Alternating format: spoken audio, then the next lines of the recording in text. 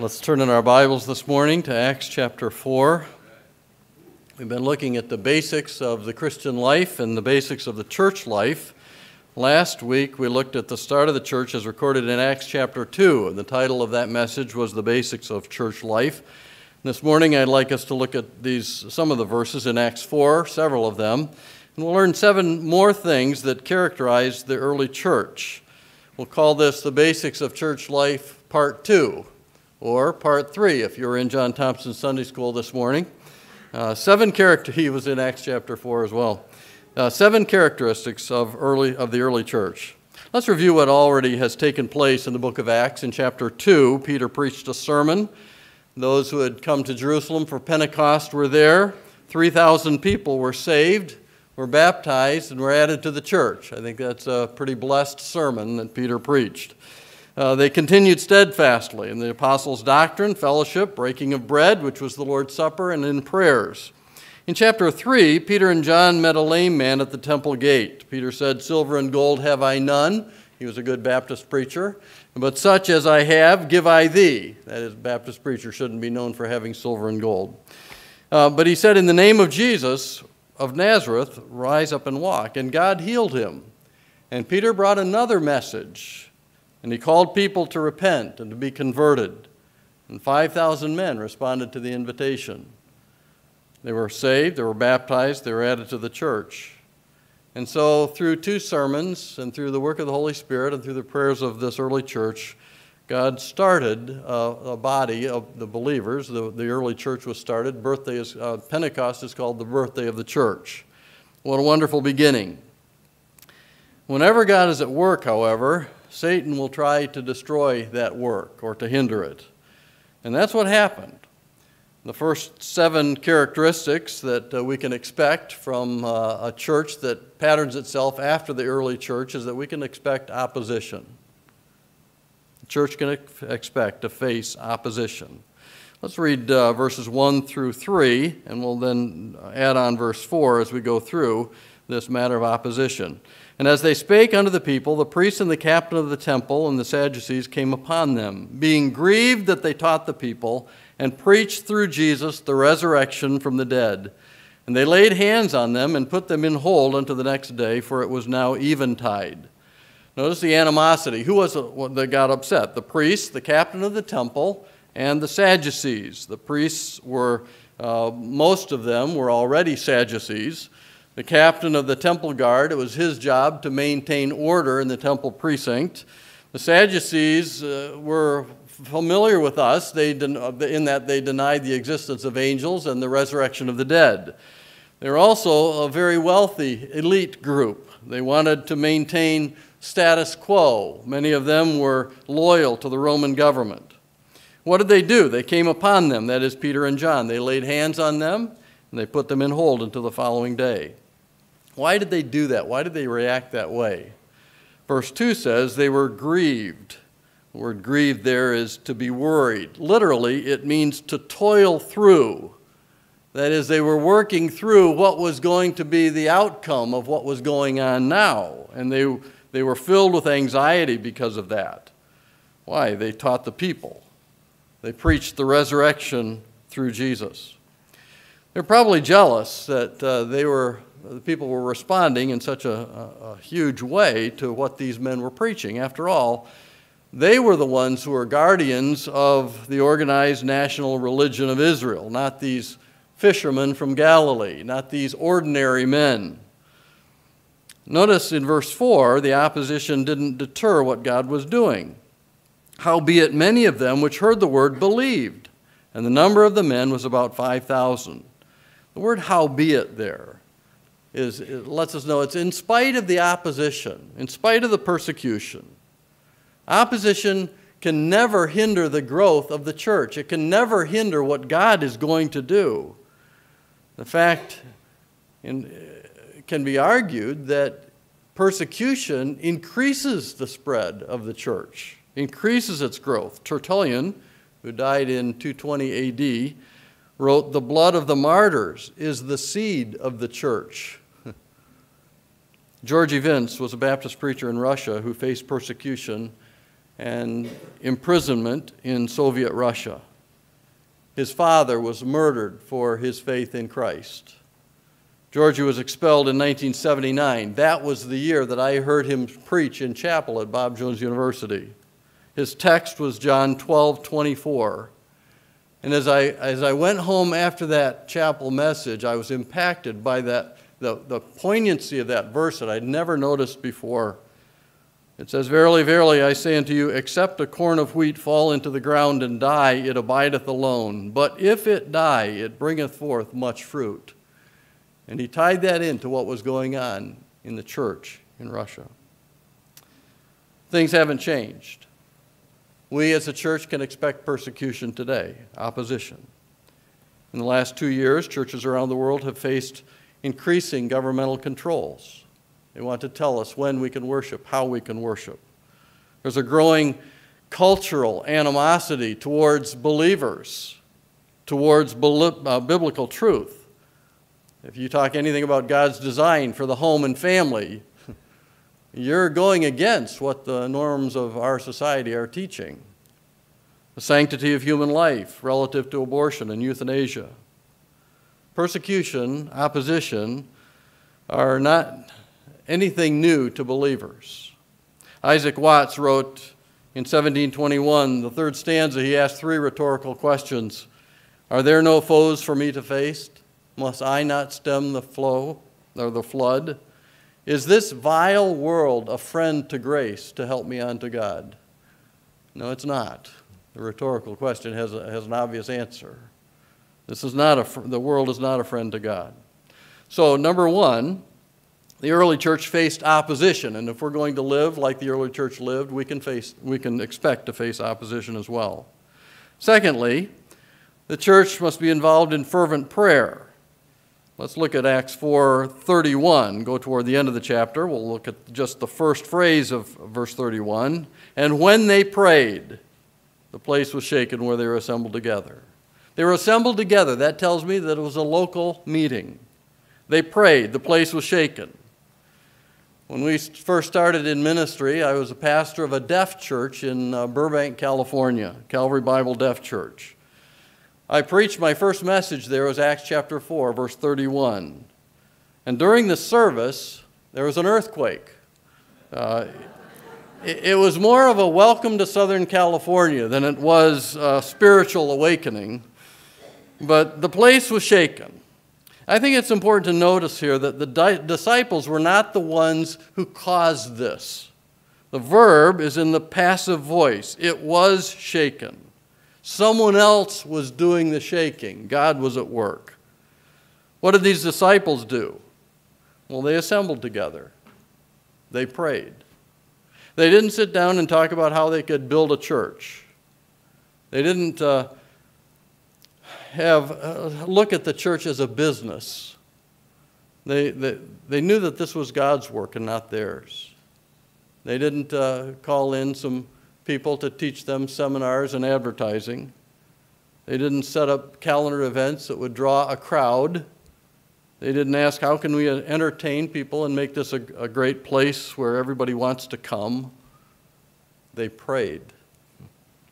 Griffith Thomas writes, surely this is one of the greatest and most urgent needs, more prayer. Individual and united supplication and intercession. Thus and only thus shall our place be shaken, our lives filled with the Holy Ghost, and the Word of God be spoken in our generation with boldness. The church must be involved in prayer. Third, the church should be made up of people who are Spirit-filled. As we go on in Acts 4:31, it says, and they were all filled with the Holy Ghost. The initial work of the Holy Spirit in the life of anyone is at salvation. It's called the baptism of the Spirit. That took place in Acts 2 at Pentecost. For these, John said in John 14, that the Spirit dwelleth with you, and he shall be in you. So this is a transitional time of what the Holy Spirit was doing. But this baptism of the Spirit takes place today as soon as you put your faith in Christ Jesus as your personal Savior. You're immediately baptized or identified into the body of Christ spiritually. Water baptism is an outward sign of that event, that spiritual baptism that's taken place. Baptism of the Spirit and filling of the Spirit are not the same. Baptism happens once. Filling happens several times after salvation.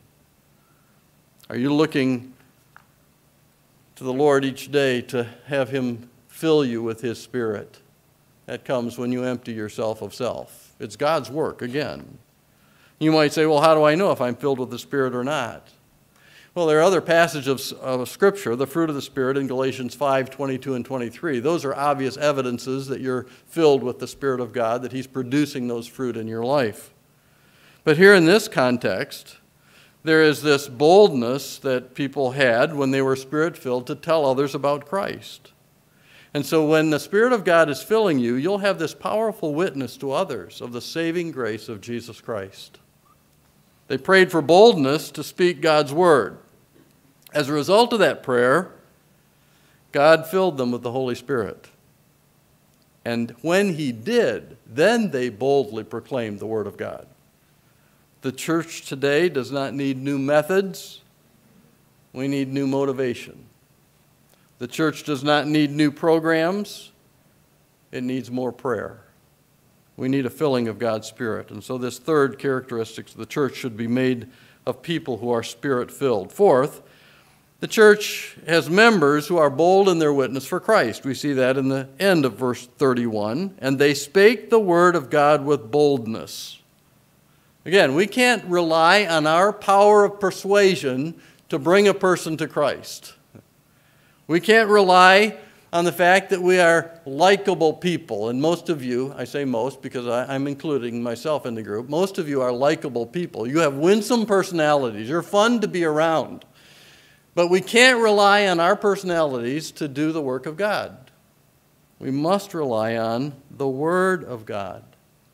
That's where the power of the gospel is found. Speak the Word of God with boldness.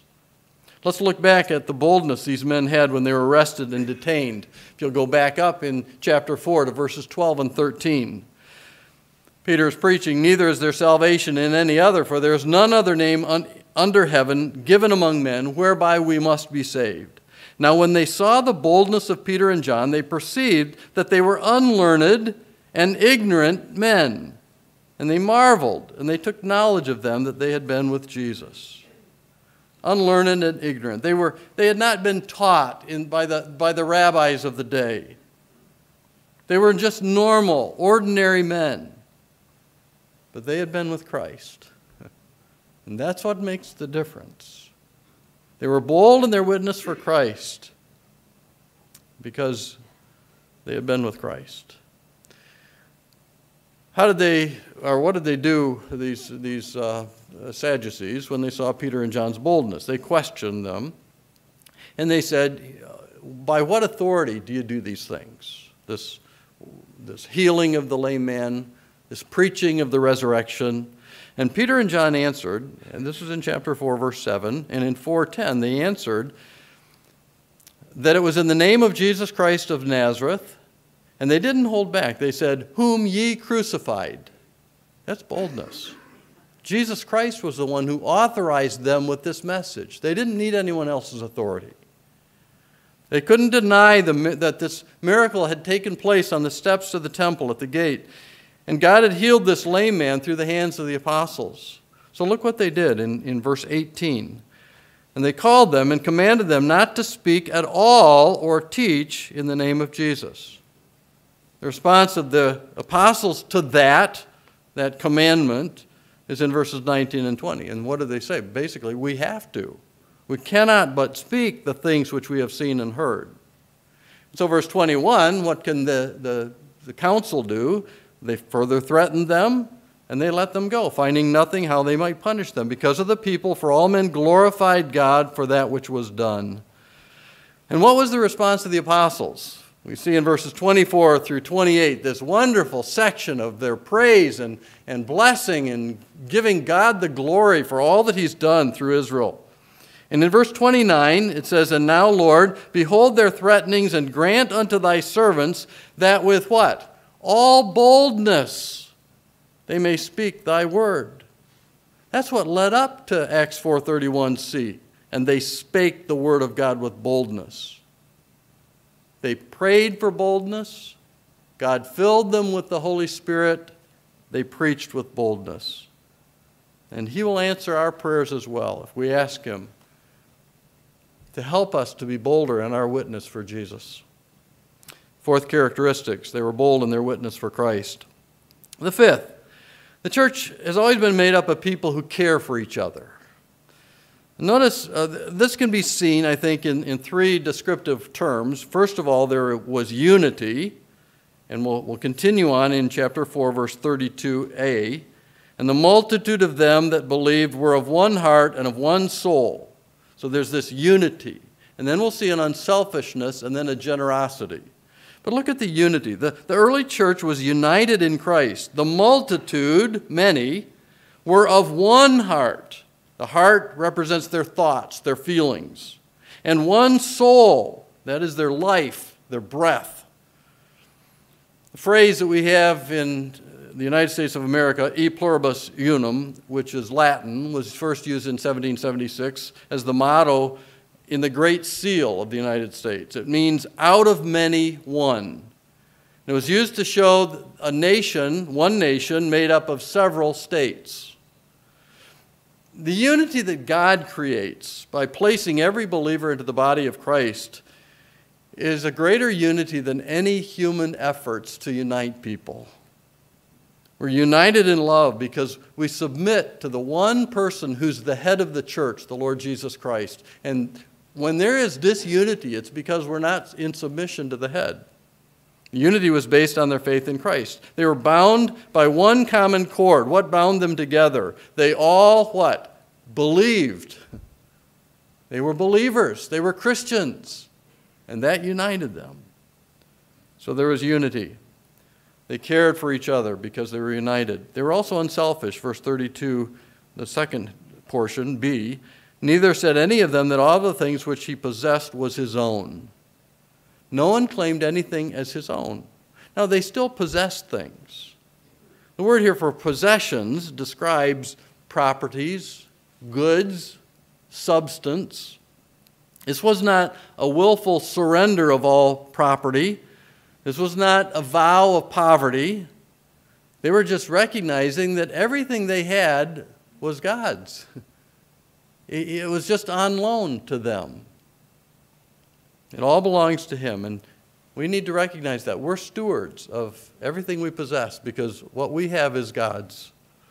So there's unselfishness. There's a generosity in the next phrase. But they had all things common. Again, this generosity was willing. It was voluntary. We contrasted this last week with what is known as socialism or communism, where it's forced sharing. This was voluntary. They still had houses. In Acts 12:12, it talks about the house of Mary, John Mark's mother, where the church gathered to pray for Peter, who was in prison. So she still had her house. She possessed that, and she owned it. The tense of the verbs here indicates a continuous action. They were selling. They were bringing. They were distributing. They had a voice in how it was used. That voice was heard in Acts chapter 6 when some of the widows were being neglected in the daily giving out of the financial needs and the foods. So they were generous.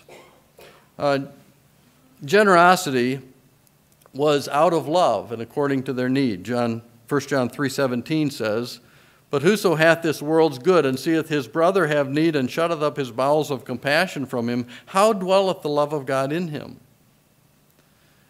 William MacDonald writes this, "It seems that when God finds people who are willing to turn their possessions over to him, he gives their testimony a remarkable attractiveness and force." And that's what happened in those early days of the church. You know that it would be a characteristic of our church that we would care for one another. Sixth, the church draws attention to the great work of our great God. Verse 33, "And with great power gave the apostles witness of the resurrection of the Lord Jesus, and great grace was upon them all." Great power. Again, they didn't rely on their own strength. This power was God-given. Remember Acts chapter 1, verse 8. But ye shall receive power after that the Holy Ghost has come upon you. That was what was chronologically taking place. And so this great power was not theirs. It was God's. The power was given for the purpose of being a witness for Christ. God doesn't give his power to you for any other reason than for you to be a testimony of who he is. Witnessing meant being willing to die for the faith. The word for witness in the Greek is martyreo. We get our word martyr from that. It's a witness that's like a deathbed testimony, one who will die for the sake of Christ. Witnessing is all about Jesus Christ, and that's exactly what the Sanhedrin told him not to do. You can't preach that way anymore. Great power. Another evidence that the church drew attention to was God's great grace. Verse 33 ends, and great grace was upon them all. You never say enough about God's grace. So many of our hymns include it as a theme. Grace is unmerited favor of God, simply. It's God's grace that saves us. Ephesians 2:8 and 9. For by grace are you saved through faith, and not of yourselves. It is the gift of God, not of works, lest any man should boast. God's grace not only saves us, it teaches us how to live correctly. Titus 2:11 and 12. For the grace of God that bringeth salvation hath appeared to all men, teaching us. There's a negative and a positive in this instruction. Teaching us that denying ungodliness and worldly lusts. That's what grace does. It just doesn't save you and leave you there. It teaches you to deny some things. And then the positive, we should live soberly, righteously, and godly in this present world. And when the readers of the first epistle read this, or when Acts was read, it said in this present world. And you know what it says today? In this present world. It's still true today, or in Titus. Grace teaches us. It also equips us to serve God. Paul tells us in Ephesians 3:7 that he was made a minister of the gospel according to the gift of grace that God had given him by the effectual working of his power. He says in the next chapter, chapter 4, verse 7 of Ephesians, but unto every one of us is given grace according to the measure of the gift of Christ. And so not only did he have a gift to do what God had called him to do, every one of us has been gifted to do something for Christ. It's your spiritual gift. It equips you to serve God. So grace, unmerited favor. Grace is also a beauty that's bestowed, that radiates the goodness of God. And as other people see you, are you graceful? Are you full of grace? You say, no, I'm all thumbs, or I can't walk in a straight line. We're not talking about the grace. God's graciousness. It's that attractiveness in your life because you've been redeemed. You've been transformed. God gives you that. That was upon them. Great grace was upon them all. Look at how it's described. Great grace, megas. It has to do with either size or strength. And there is no limit to the amount of God's grace. There's enough to meet your needs. And there's no limit to the power of God's grace. It's strong enough to accomplish what God wants to accomplish in your life. This grace came down from above and rested upon them. That tells me it had a source. Grace's source is always God. It came from him. He's the only one who can dispense this grace because it's his. To whom did this grace flow? God's grace was upon them all. Everyone in the church was a beneficiary of this unmerited favor. Not just the apostles. God doesn't just withhold his grace until you reach some spiritual status and then he'll pour it out into your life. No, he gives it and gives it. It's unmerited. It's unlimited. So the church is a place that displays his great power and grace. Last, the church is a place made up of people who share. Verses 34 and 35. Neither was there any among them that lacked, for as many as were possessors of lands or houses sold them, and brought the prices of the things that were sold, and laid them down at the apostles' feet, and distribution was made unto every man according as he had need. The result of the sharing was that no one lacked. The reason they had enough to share, people were selling houses and lands. Now they owned them. They're called the possessors of lands and houses.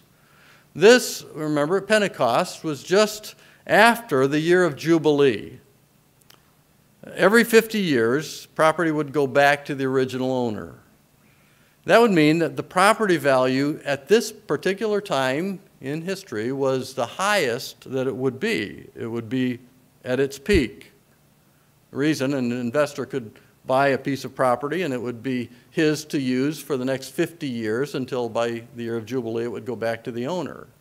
And so he has 50 years. So that's if it was 2 years before the year of Jubilee, he'd only have 2 years to use that land. So property values were high. They sold them, houses and lands. The verb tense, again, speaks of action that took place here on occasion. Everybody didn't put their house on the market and sell everything and bring it in. When a need came up, somebody stepped forward and supplied for that lack. They brought the proceeds to the apostles. It's different than what we're talking about giving today. And distribution was made to every man. Some believers in Jerusalem were losing their jobs because of their stand for Christ.